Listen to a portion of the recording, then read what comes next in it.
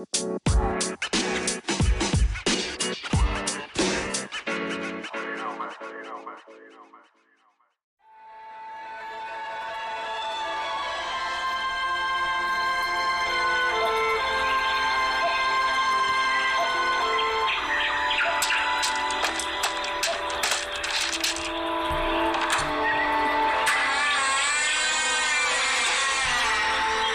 morning, and welcome back, audio adventurers. This is Talking to Myself, and I'm your host, Michael Stevens. Today we take an intermission from A Clockwork Flower, as I say thank you to all of you.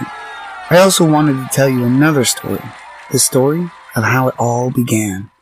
When Talking to Myself first came into being, it started out as an idea. We spun memories into stories, and as time went on, it developed into something much, much more. As a result, A Clockwork Flower was born, and in that short time, it gathered attention in some unexpected ways. Now we're heading from podcast to the bookshelf. I'm truly amazed at how this project evolved. I'm excited for April as A Clockwork Flower takes its spot on bookshelves near you. So I want to take this time and say thank you to each and every one of you who follow the show from day one and those who just arrived. Thank you for your ongoing support, likes, shares, and getting the story into the world. I couldn't have done it without you all. So how exactly did it happen? Well, this all started because of a conversation between my wife and I. She encouraged me to follow my dream of doing voiceovers. Essentially, we thought we should model that idea that you can chase your dream, no matter what, to our son. And so I began auditioning for audiobooks. I got some good feedback and it was exciting. I was using a platform that allowed audio samples to be uploaded essentially to advertise your voice. Then I came up with Talking to Myself podcast and worked with what I had, my memories.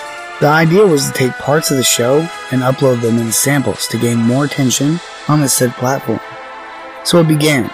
I started recording my memories in a story-like fashion, giving voices to each person and adding sound effects to create this sort of story atmosphere. I had a couple user submissions along the way, but not enough to go forward, and I was about to scrap the whole thing. I know, scary, right? But then a few things happened. I called my dad, who has been an amazing support through this whole adventure. He told me how much he really enjoyed this show, and how he knew others who did as well, and that it was worth it. He encouraged me to keep going, saying maybe I should just try doing a story, that it didn't have to be a memory. At the same time, I wasn't so sure.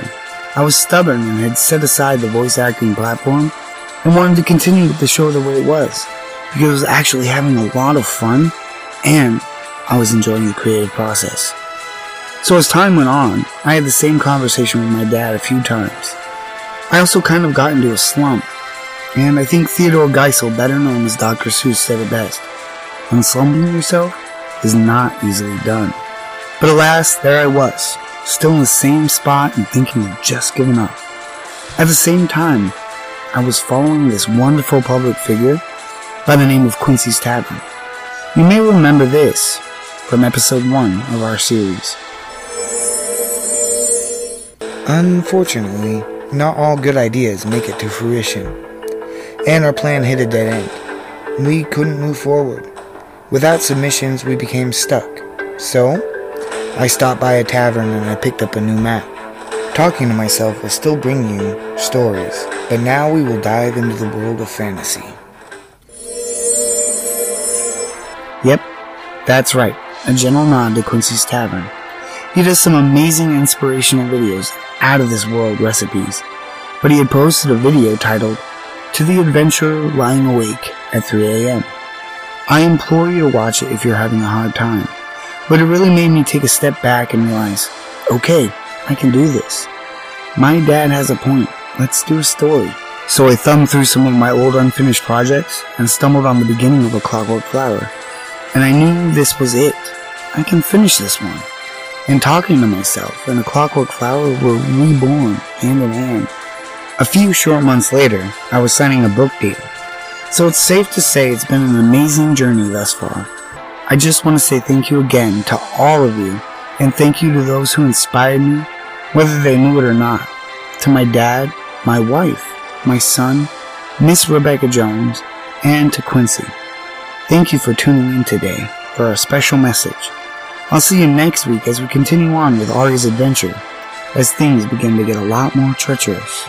I hope you've enjoyed this story as much as I have writing it. Have a wonderful day, and I'll see you next time as we tune in and drift off into Ari's amazing adventure, A Clockwork Flower.